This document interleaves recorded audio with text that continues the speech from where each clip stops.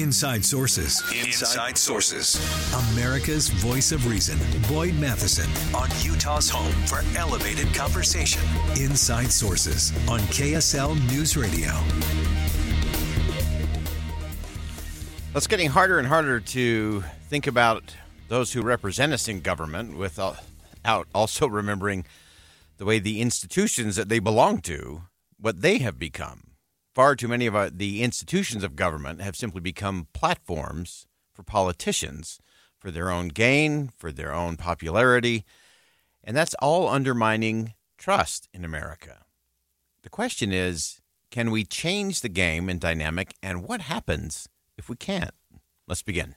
Think you know the news of the day? Think again with Boyd Matheson on KSL News Radio. We have talked about the deficit of trust in the institutions of government. We've talked about the deficit of trust that we are facing with a lot of our elected officials, and we want to get under the headlines of a lot of that. It's easy to shrug shoulders and point fingers and place blame and say, oh, it's because this party's doing that or that politician is doing that. But there's much more to it that we have to get to if we're ever going to solve the problem, change the trajectory, which I think is crucial to the future of the country. You've heard me say this before. We have stress tested the United States of America in all kinds of incredibly difficult circumstances.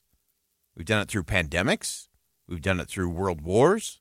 We've done it in the face of economic collapse.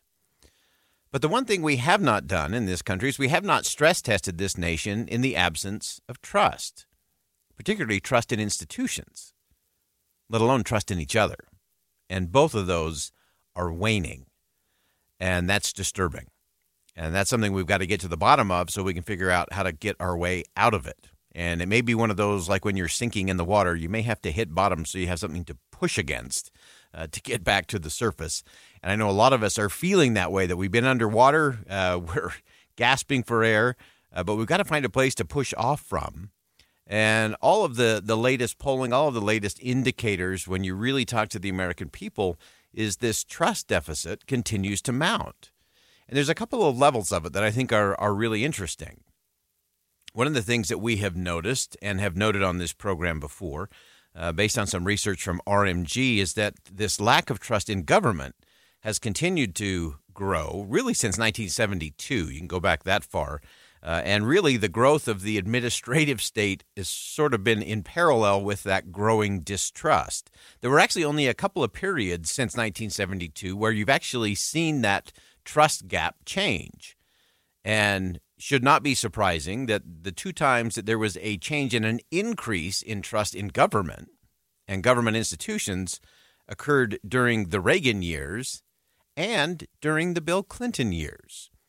Obviously, Ronald Reagan was famous for the line that made everybody chuckle and be a little nervous as well, that the most feared words in the English language are, "I'm from the government and I'm here to help." And that sparked an era where things started to change. And because of that, public opinion and trust in government also changed. When Bill Clinton declared that the era of big government was over, it also sparked a change in public perception and trust in government. Since then, of course, we've seen nothing but an expansion of government, and we've also seen the expansion of performative politics in the social media age that has undermined our confidence and trust not only in the institutions, but in those who occupy the seats inside of those institutions. Now, all is not lost, of course. One of the most interesting things to me is that while trust in a lot of the big institutions has been waning, trust in local government has maintained a pretty high level. In fact, most Americans, 67% of Americans, trust local government to handle local problems. It's when you get to that federal level, the further you get away from the people and the accountability factor, the lower the trust level. That makes sense. But we're also seeing great erosion in some of the important institutions in our federal government.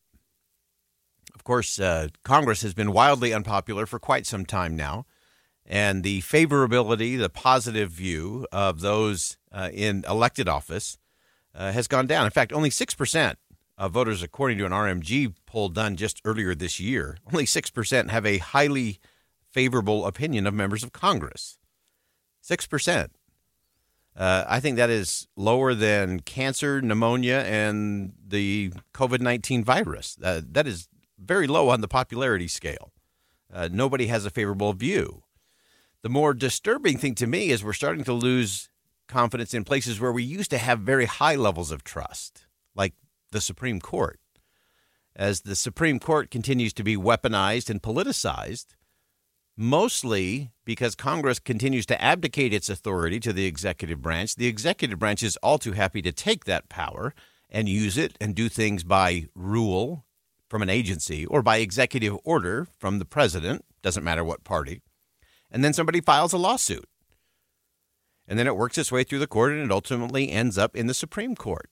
So nobody should be surprised in any way, shape, or form that the appointment of people to the Supreme Court has become so weaponized and so politicized, because everything's ending up in the courts because Congress continues to abdicate its authority and not do its job, and the executive branch continues to overreach and do more than is actually its job. And so then people file lawsuits, and they think the way you get things done is not to take on Washington or not to embrace or engage with your representative, but to file a lawsuit. And all of that just undermines trust, and it leads us to the most dangerous space of all, and that is that we've not only lost trust in the institutions of government, we've lost trust in each other. That's the most worrisome thing to me. For years and years, decades, if you were asked the question, do you trust your neighbor? That was a 80% plus respondent every single time. Everybody trusted their neighbor. Everybody knew their neighbor. And now the number of people in America who trust their neighbor is in the low 20s. And for young people, it's in the teens. And so that's the real test for us. If we're going to build this thing back out, I guarantee you it's not going to happen with an executive order or an act of Congress. It's going to require an act of courage and an act of engagement from you and me, with our neighbors, then our neighborhood, then our community, then our state, and that's how you build trust. Trust is done one relationship, not one transaction, one relationship at a time is how you build trust. And the fact that we continue to lose that is, to me, one of the most troubling parts of what's going on and not going on in our country. If we do not put trust first in this country, we are not going to have a country that will actually last.